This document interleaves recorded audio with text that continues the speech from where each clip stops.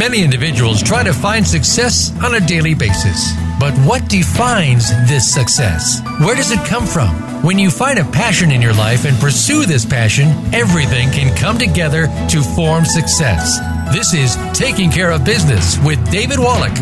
Our guests will motivate you to take the next step to your success. Now, here's your host, David Wallach. Good morning, y'all, and welcome to our weekly episode of Taking Care of Business. It is hard to believe, however, almost 2 months of 2019 are already behind us, and many entrepreneurs, CEOs, business owners are busy realizing how the year is shaping up and what they need to do in order to keep or increase positive momentum and outcomes for the year.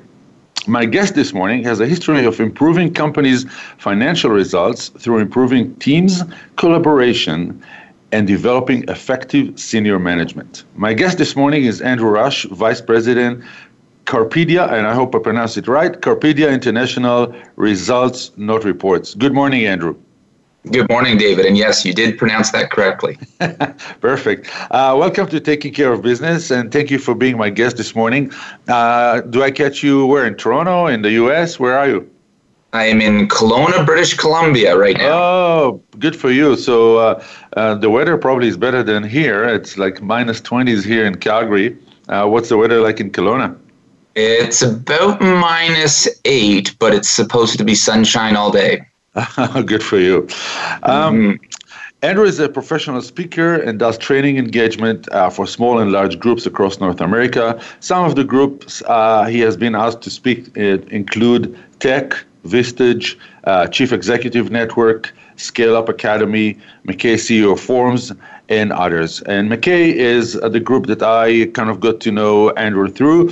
I missed your presentation in Calgary, but we kind of were in touch. You kind of kept in touch with me. So kudos to you. Andrew, before we go into business, and I think I have a lot of questions in regards to business, we want to know a little bit more about Andrew. So where did you grow up, or where is home? Home was Peterborough, Ontario, about an hour and a half northeast of Toronto. How big is it? It's about 80,000 people now. It was 50 or 60 growing up. I see. And today, where is home? Today, home is in Toronto. I see. And when did you do the move? I left university and went directly to Toronto, and then traveled around through my consulting career and ended up back there about 16 years ago. I see. So before we get into your consulting career, what kind of a kid were you in a small town at the time, 50,000 people? What kind of a kid were you? Active, bookworm? You already kind of knew where you're going, where you're heading in your career? What were your dreams as a kid? No, I live by the adage, live in the moment. I had no idea what I wanted to do. I loved sports and athletics. Which one did you excel in?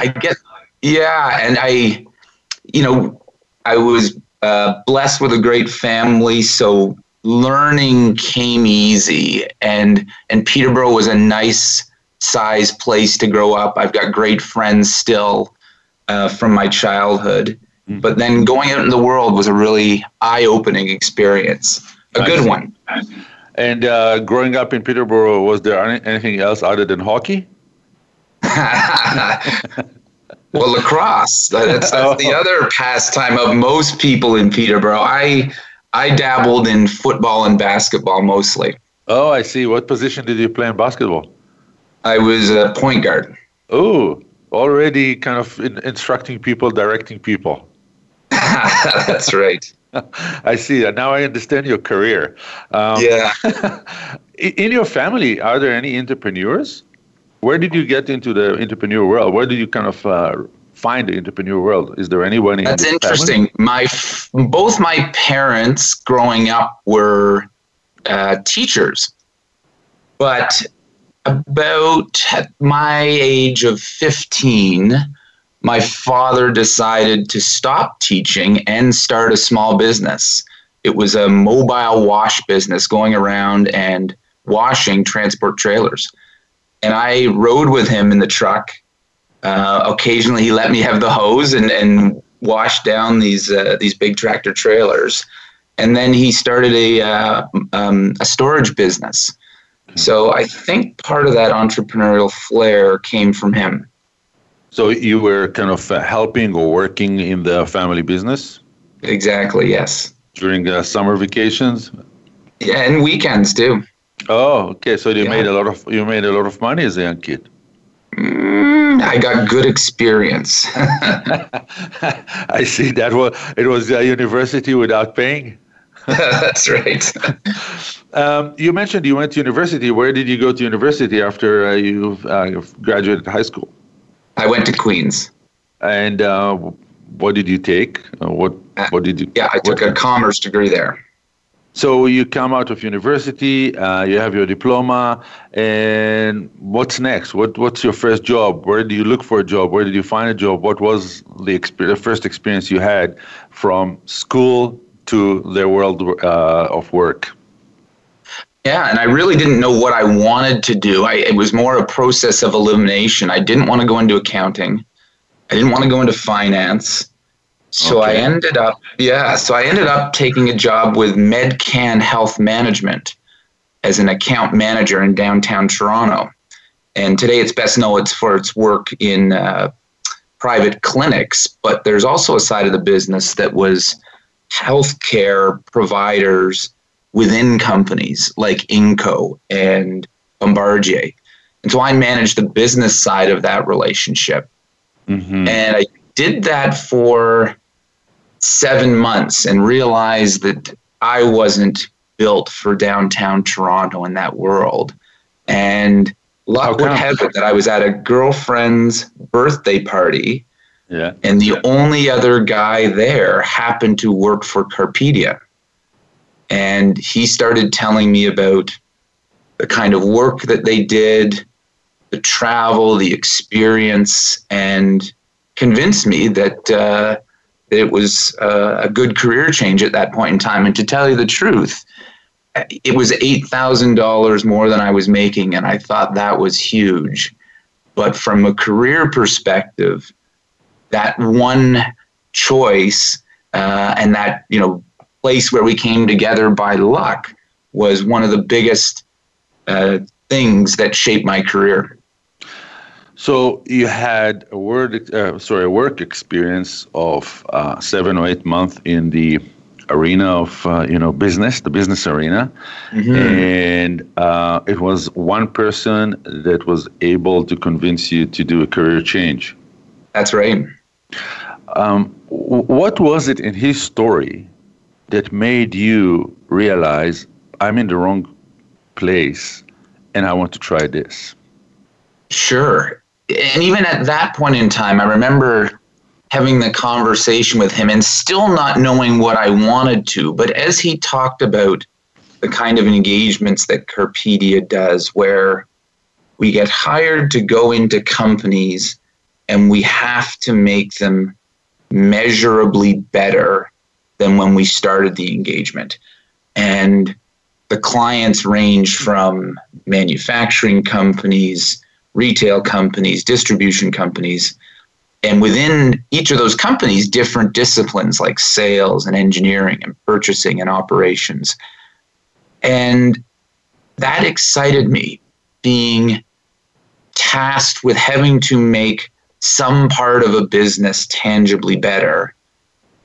And the exposure that was going to give me in my early 20s.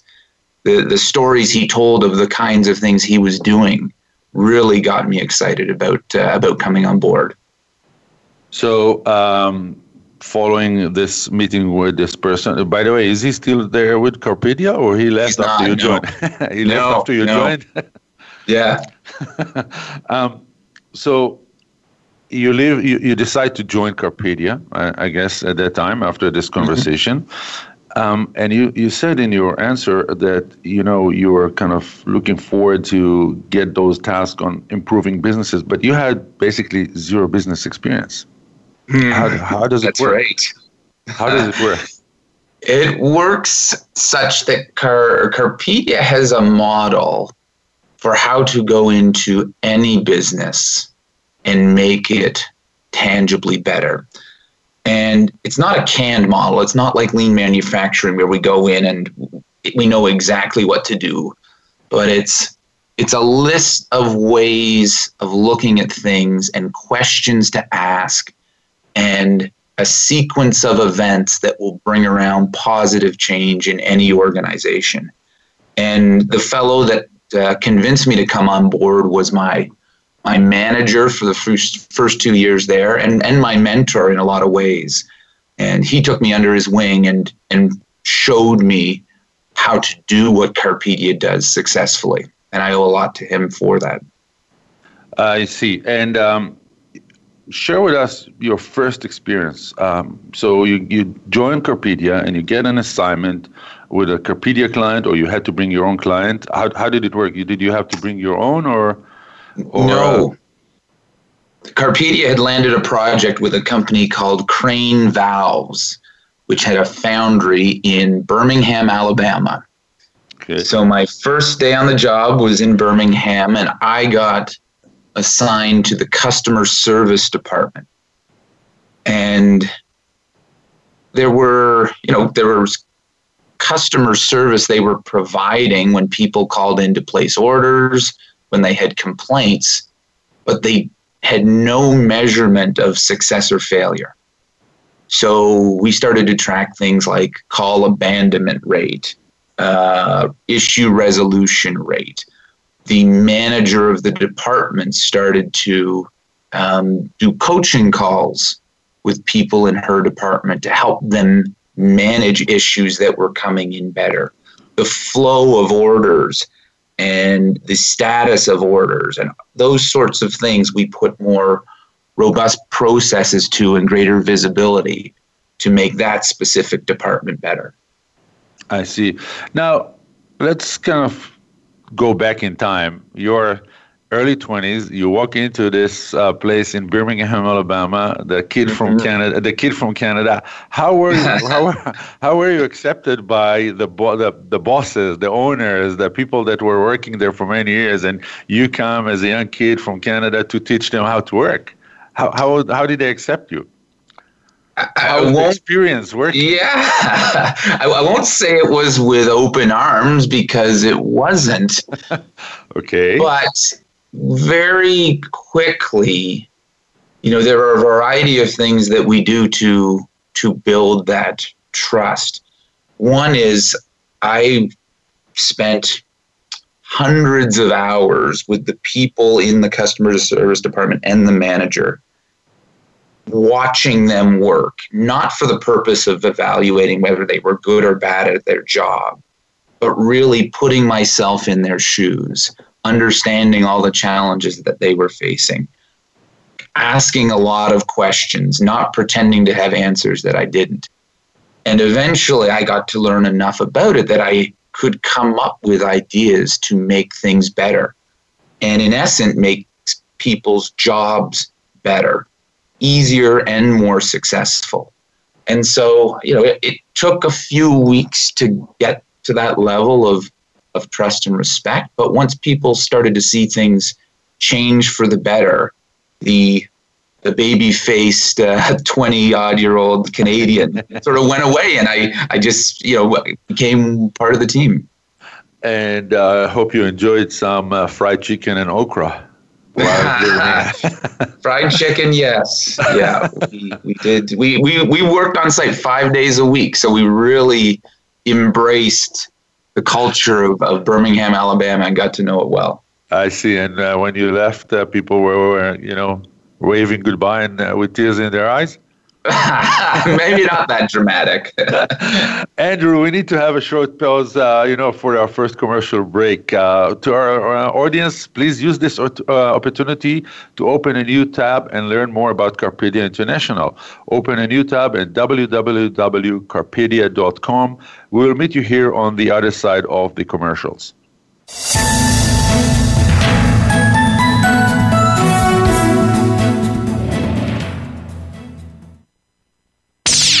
the Internet's #1 talk station. #1 talk station.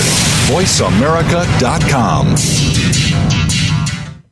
Have you become a member yet? Sign up now to become a member of Voice America. It's always free and easy. Plus, you get to take advantage of some great member benefits. Get unlimited access to millions of hours of on-demand content across all of our channels. Keep track of your favorite episodes, shows, and hosts in your own customizable library. Find out what shows you might be interested in based on your favorites. Plus, you get insider access with our newsletter. Membership gives you more. Sign up at voiceamerica.com and click register at the top right.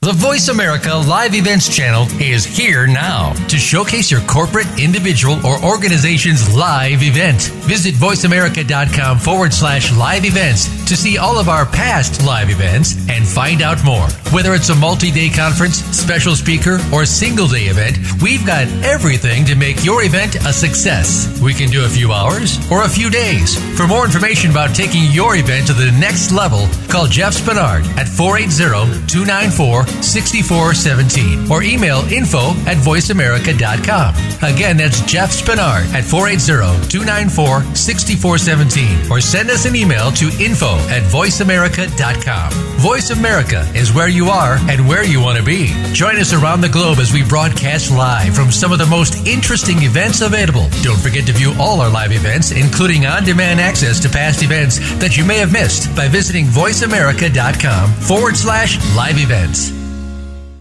Stimulating talk. Gets those synapses in the brain firing really fast. All the time. The #1 Internet talk station where your opinion counts. VoiceAmerica.com.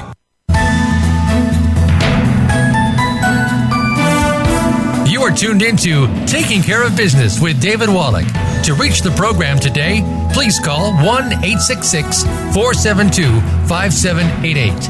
That's 1-866-472-5788. You may also send an email to dvwallach@gmail.com. That's DIVI Wallach@gmail.com. Now, back to this week's show. We are back with Taking Care of Business. My guest today is Andrew Rush, Vice President, Carpedia International, Results Not Reports. And we'll get to the results not reports later. But Andrew, you shared with us your first experience as a consultant, coming to work at Carpedia, getting your first assignment in Birmingham, Alabama. And today, many years later, you have a vast experience and growing knowledge about the whole notion of performance and cultural alignment, which appears on your bio. And I want to discuss the whole thing of cultural alignment, cultural shift. We hear all those words especially in the last, I would say, 3 or 4 years. It became kind of a topic with every business owner.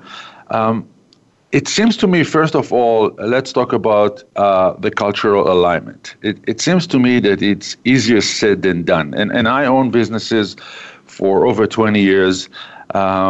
And sometimes I'm awake at night and I go, we should change our culture. And how do I do it? Share with us the whole concept, first of all. But then I would like to kind of get into more of how you do it. How do you do it? Sure. The concept is that there are really 3 things in parallel that you've got to be working on. And I think that's one of the challenges when people think about cultural alignment. They tend to focus in just one of the 3 areas. The 3 areas being, first of all, you need to align the plans of the business. What I mean by that is that most businesses create a budget, but they fail to translate that down through the organization so that everybody knows this is what I'm doing today, and this is how it contributes to the success of our business's plan. So it's the setting of the plan, and then it's the translation of and the communication, first of all. The second piece is, once the plan is in place, the managers have to have the right follow-up behaviors in order to bring that plan to life. So how often are they engaging with their employees? What's the nature of that conversation? Are they giving them the right expectations? Are they helping them remove challenges that are getting in the way of success? And then last would be values and beliefs. In those interactions that leaders and employees have, are the core values coming out and being emphasized in those interactions so that those traits that are going to separate your business from being successful versus others, are those traits being borne out in those conversations that go on day in and day out? So, as I said, it sounds very interesting. It sounds very nice. But when you meet, whether it's entrepreneurs, business owners, CEOs that have, I would say, as many years as possible of experience, whether it's 5 years or 15 years or 50 years that the company exists. What you gave me is a high-level picture. Mm-hmm. How do you translate? So, because I'm talking from my own perspective. Usually, what I see that I'm maybe the block that blocks that the owner or the management. They don't want to change. How do you make that transition, or how do you make them or us? I should say us open to that discussion of this is why you need to change. This is how you need to grow. This is what will make the difference. Because it seems that we are kind of the gatekeepers. As owners, you mean? Yes. Right. Yeah, if the owner that we are dealing with doesn't have a modest amount of humility, meaning they can look at themselves and look at their organizations and say, there's a better way of doing things. And asking for help isn't a sign of weakness. It's actually a sign of strength. If owners are willing to do that, then they've got a chance of success. So you're part of McKay Forum, and I'm intimately involved in a lot of those groups. And I've seen those groups interact. The people that come to the table, those business leaders, let other people at the table give them advice either about themselves or their company that is coming from peers. And yeah, that's not a comfortable experience. I'm a member of a peer group as well. And I know sometimes when I talk about our business, I'm not always comfortable with the feedback I'm getting, but I'm appreciative of it. And the feedback I've received from my peers about how to better run parts of our business has been valuable. And so when we're looking for clients, first and foremost, we're looking for how open are they to change, because they can say they want to change. If we engage with them and they truly are resisting, then it's going to be difficult. But we do have ways of breaking that down. And I'm talking about we, but anybody that owns a business. I talked, anyone that owns a business can use some of these things. One being, I talked about the customer service department. When I put myself in those people's shoes, answering phones for 8 hours a day, I got to know what was really going on and what was challenging them.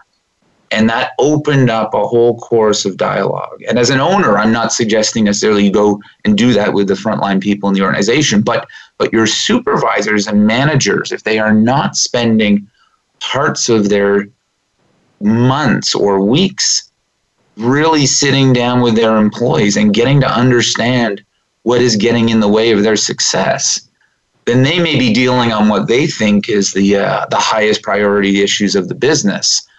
But could be a complete blind spot to what is truly going on in the organizations that they're responsible for. Mm-hmm.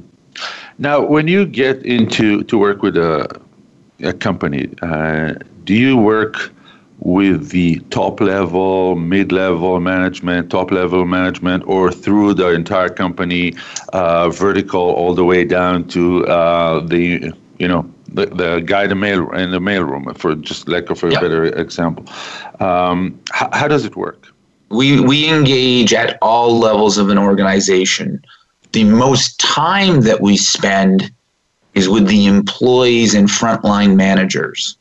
So whatever it is that your business does, those people are going to dictate whether you're successful or not. They control the biggest amount of costs in the organization. So what we do is we go out with them, working shoulder to shoulder, like I mentioned, seeing what's getting in the way, and then working shoulder to shoulder with them to implement changes for the better.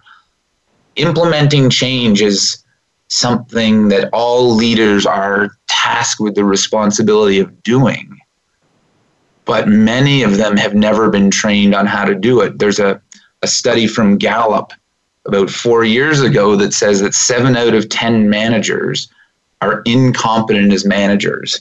And yet as business leaders, we promote these people and we expect them, give them a week of training, or their predecessor will spend some time with them and then we let them loose. The reality is that most of them don't have the training. And I'm not talking about in the boardroom training. I'm talking about in the moment training, right? Watching interactions with people, helping them better communicate and better plan. That's where we deal with, is changing and improving the behaviors of those frontline managers so that all of those interactions that they're having with employees, all of those challenges that get in the way of the business are being better dealt with by that group. But we still have to sit down with the CEO, the VPs, the executive team, because they need to be bought in and they need to be asking the right questions, looking at the right information to better manage the business and remove roadblocks that those frontline managers are having. How do people accept you when you go in? And I'm talking all levels, the frontline, the first responders, the frontline people, the middle level management, and the top management. And how do they accept when you come with your recommendation for change? There is not a binary answer. It is not. It's not good or bad. It's always some mixture of the two. In any organization, there are going to be people that are happy to have the help. They see us as an extension of them to move forward things that they just don't have the time to do on their own, or they appreciate a perspective from outside of their world because they are so stuck looking at what's right in front of their face that they're not able to get at some things that they want to. And then others, quite honestly, see an outsider as a threat, that the things that we uncover are somehow going to reflect poorly on them as a manager. And you could come into our business and look at some of the things that we do, and I'll really admit that there are some things I know that we could do better, and there are probably some things that we don't know that we could do better than an outsider. We'll go to an early commercial, and we'll resume our connection with you, and we'll continue from here. So we'll go to our second commercial break, and we'll meet you here on the other side of the commercial. Please use the time of the commercial to open a new tab and check carpedia.com. You can find wealth of information in the resources page. I highly recommend it.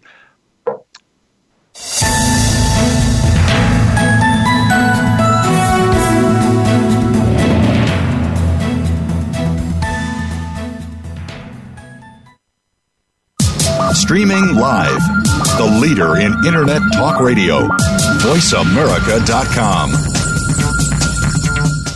The Voice America Live Events channel is here now to showcase your corporate, individual, or organization's live event. Visit voiceamerica.com/live events to see all of our past live events and find out more. Whether it's a multi-day conference, special speaker, or single-day event, we've got everything to make your event a success. We can do a few hours or a few days. For more information about taking your event to the next level, call Jeff Spinard at 480-294-6417 or email info@voiceamerica.com. Again, that's Jeff Spinard at 480-294-6417 or send us an email to info@voiceamerica.com. Voice America is where you are and where you want to be. Join us around the globe as we broadcast live from some of the most interesting events available. Don't forget to view all our live events, including on-demand access to past events that you may have missed by visiting voiceamerica.com/live events.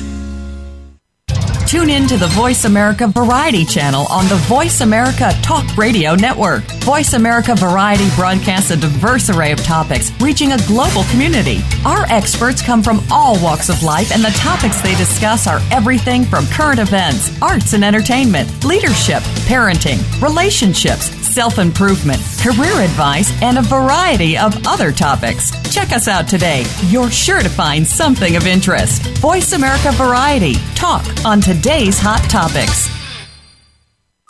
Streaming live. The leader in Internet talk radio. VoiceAmerica.com.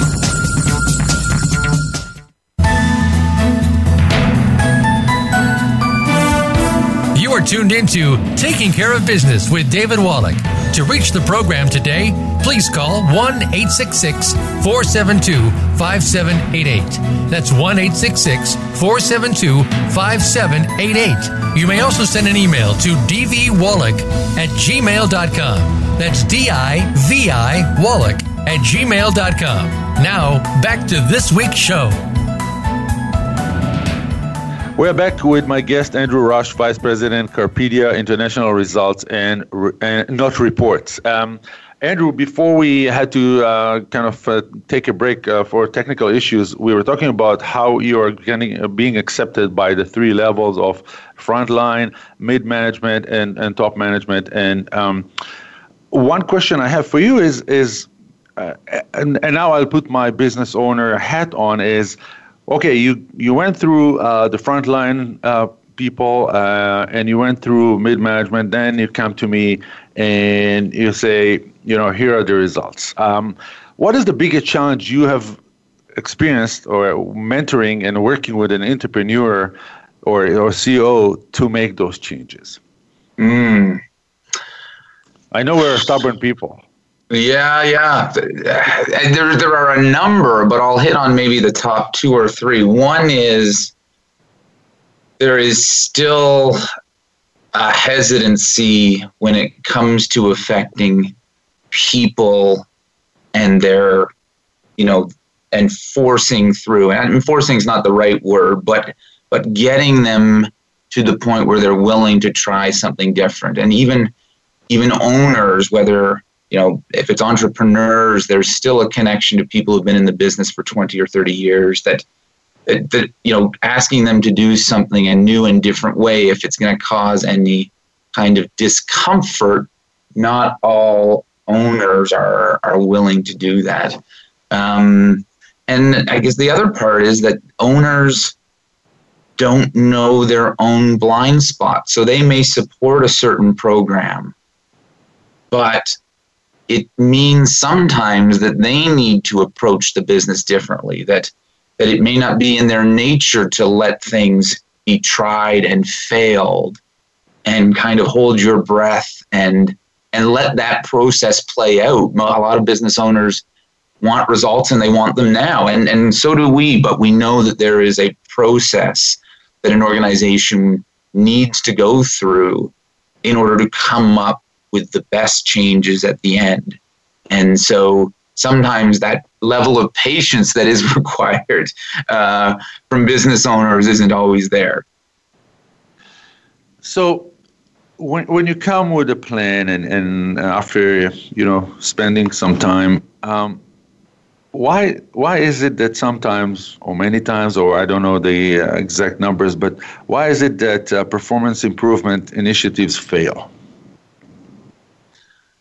They fail because the thinking and the discipline to sustain a change often isn't well thought through. So, an organization or manager gets to the point where there is a solution put on the table. They communicate it to the group. Day one, they might go out, see that it's being abided by, and they walk away and they get on to the next fire. And a month later, 2 months later, whether it's walking by and hearing a conversation or something comes up that they now realize that change that they put in place hasn't stuck. And so in putting together the solution, the idea that how am I going to ensure that I know that this change stays in place needs to be a question from the first time that different options for solutions are considered. And whether that's, new metrics in the business to show that things are, or that change that has been put in place is staying intact, going back on a regular basis to actually follow up on that change, asking the right questions of the managers. And that takes time and that takes discipline. And as humans, I think we want to look for the fast, easy solution and get on to the next thing. So, that there are ways of being more effective and having more change sustain over the long term, which means that you may actually deal with fewer things, but you're going to put them in place and they will stay in place over the long term. So basically, if I translate it to day, you have to find a champion in the organization that will follow and be persistent on sending the message. You got to find a champion, but there's also a system that they need to put in place to ensure that if things start to go off track, that an alarm bell or a red light or some metric starts to indicate that. And then don't replace human interaction with anything. You've still got to go back and have a conversation. Ask how that change that went in place is going. As soon as you stop asking questions of them as a manager, people are going to stop thinking it's important. So, and that's a discipline. You've got to keep it on your list to follow up until you're 100% sure that is the new way of doing things. And as a consultant, whether it's Corpedia or you personally, you follow up or stay in touch and hold the hand of those people that are, supposed to lead that kind of change? Absolutely. That is one of our differentiators. So most of our engagements last 5 to 6 months, and in the first third, we're working with the client to figure out what it is that we're going to change and how we're going to do it. The second third is working shoulder to shoulder with them. So as objections come up or unforeseen challenges come up, where there is a resource to deal with them right away so it doesn't linger. And the new way of doing things happens much more quickly. And then in the third part of the project, the last third, we're letting the managers use the new tools, use the new processes, use the new behaviors, and we're in more of a coaching phase where we're letting them work on these things for 8 to 10 weeks with us taking more of a backseat role so that we're sure that when our engagement is over with our clients, that the new way of doing things isn't the new way of doing things. It's the way of doing things. And the old ways have been forgotten. And 6 months is a good enough period to make a change or to implement this kind of change? It is. We've had 25 years of experience, and in 5 to 6 months, we can measurably make metrics in a business better, not only over that 5 or 6 month period, but we go back into our clients 6 months after an engagement to ensure that the client hasn't gone backwards. Let's talk about your slogan, results, not reports. How did you come up? What is behind this? What's behind it is the two founders back in 1994 had worked in other management consulting companies, and they grew to realize that going into an organization, figuring out what's wrong, and leaving them with a plan was the easy part. And from a value perspective, that owners often wouldn't take those recommendations and implement them, not because they didn't want to, because often they didn't know how to. And so the two gentlemen that started the business started it on that and with that ideology in mind, that if we're going to set up a management consulting company, we're going to do it differently. And that means ingratiating ourselves in our clients' businesses for 5 to 6 months and committing to a result, a tangible improvement in metrics of our clients' businesses rather than a report. When you get into the business and you kind of dive into the business core and history, do you also, as a result of your time spending with all three levels, do you kind of shake the mission, vision, purpose that companies have? That's not our area of expertise.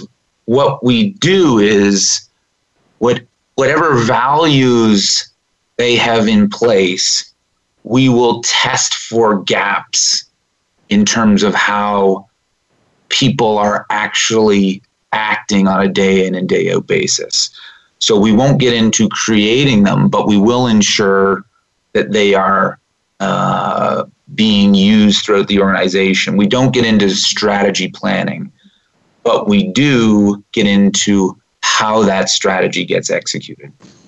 I see. And do you recommend or use with your company, the companies you work with, key performance indicators? We get heavily involved in key performance indicators. So quite often companies have some degree of metrics, but they may not be measuring the right things. They may not be done at the right frequency. They may not be as accurate as they could be. They may not be understood by the people that are using them. And almost always we enhance the key performance indicators that are in a client's business. What are your KPIs? We used to have 40 and now we have 9. Wow. I'll tell you that the one that we look at most often is our referral rate. How many clients, after we're finished working with them, will refer us to others to potentially do more business? And we're at a 94% run rate, which is something that we are extremely proud of. Mm-hmm. But it is the focus. We can deliver a project and hit all the metrics we committed to. But if those metrics don't sustain over time, or if we did it by really re-engineering processes and didn't touch on the behaviors and the culture, then as an owner, we may not have got as much value as we could have. So, we tell ourselves, do the right thing. We'll map out a scope of what it is we're going to do, but there are many things that we will see and hear and be able to help a client with. And if it's not going to take an inordinate amount of time, do the right thing and help our clients out. And that will impact their referral rate, our referral rate at the end of an engagement. I see. And so you recommend to and implement KPIs with your clients on a regular basis. Absolutely. And make them monitor those, right? Mm-hmm. So exactly. The monitoring is the more challenging part, getting people to use them appropriately. Yeah. How do you do that? How do we do that? We train them on basically we break every problem down into 4 different types of issues. And for each of the 4, we train them on a specific methodology. And I'll be honest, it's not ours. We stole it from TWI, Training Within Industry, and we've adapted it for the current day. But it's a very straightforward, basic way to approach any operating problem. So there is structure to it, but then there's so much more. People use accountability as a stick, right? Now I've got a set of numbers to hold people accountable to. I'm going to go and, get in their face when things are off plan. And that's absolutely not the way to do that. A manager's role is to remove the problems that are facing the people that work for them. And so you have to change your mindset to a problem solver rather than a dictator. Andrew, I want to go a couple of big picture questions. Now that you travel and you meet so many CEOs, business owners, entrepreneurs, and in a world that is changing so rapidly, whether it's IT, whether it's politically, what are the biggest challenges you see that entrepreneurs are facing in today's world growing their business or maintaining their business? I still see it coming back to people and culture. Despite the technological changes, it's people's ability to keep up with those changes, people's willingness to adapt and try new things. At the McKay meetings, when people are talking about the concept of alignment, they keep talking about having the right people, having the right behaviors, so that the organization is better adapt to the changes that are coming up. What is the risk of, keeping status quo and not doing anything in today's world? You will become obsolete. Whoa. It's true. Your competitors are not standing still. Your industry is not standing still. The market is not standing still. There is so much change going on right now and I think that time horizon has shrunk, that the speed of change has made it so much more of an imperative to have to stay ahead of the curve, that truly status quo is a recipe for a short life in the business world. If you had today to mentor someone that is getting into business, doesn't have a business yet, but he's opening his or he or she wants to open their business, what are some of the do's from your experience that you'll recommend they will do to start their business and during the first couple of years so it can be successful?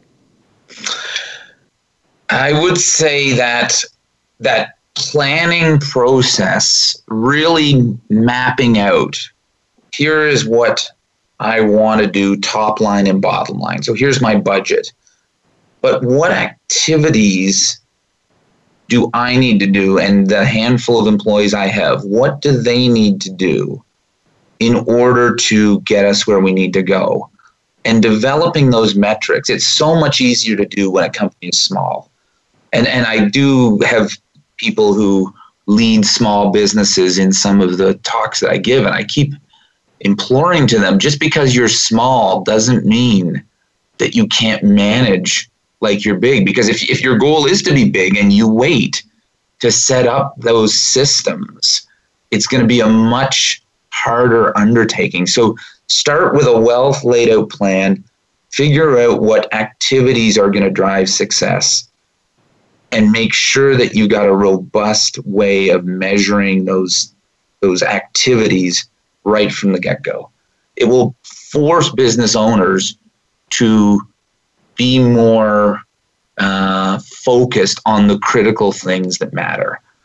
And I even in big businesses that we go into, there are the majority that still struggle to do that. Interesting. How do you measure your success? You work with different organizations. How do you measure your success? As an organization or me personally? Both. Both. As an organization, it's the referral rate. Yes, we talked about the referral rate, but you personally? Me personally, I measure mine based on the number of new clients that I am able to engage in a project with our company.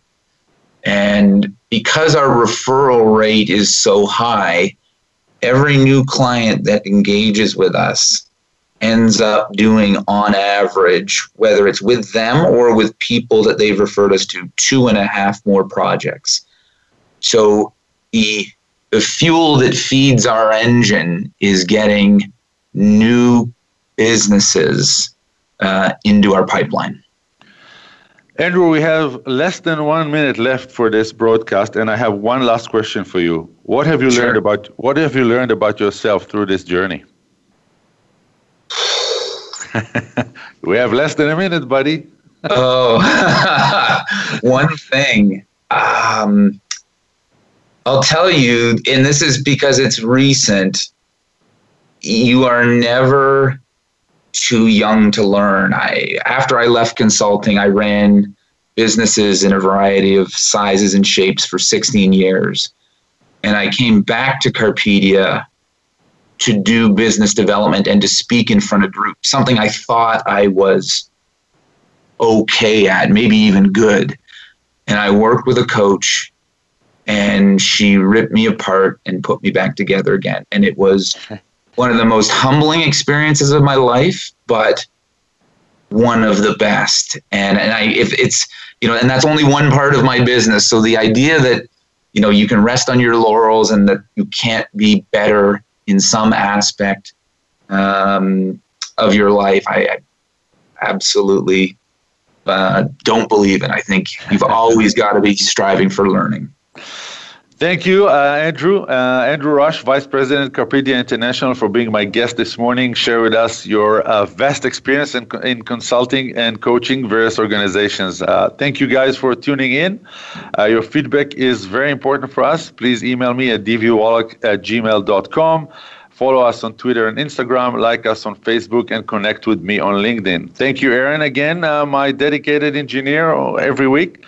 Sasha, my assistant executive producer, and Mark, our Facebook promotional guru. Next Tuesday, March 5th, my guest will be Gary Robitaille. We will discuss mergers and acquisitions. I'll meet you here at 10 a.m. Eastern, 7 a.m. Pacific.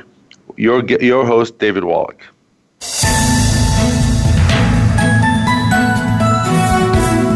Thank you for listening to Taking Care of Business. Please join David Wallach again next Tuesday at 10 a.m. Eastern Time, 7 a.m. Pacific Time on the Voice America Variety Channel. Until we talk again, make your week as great as you want it.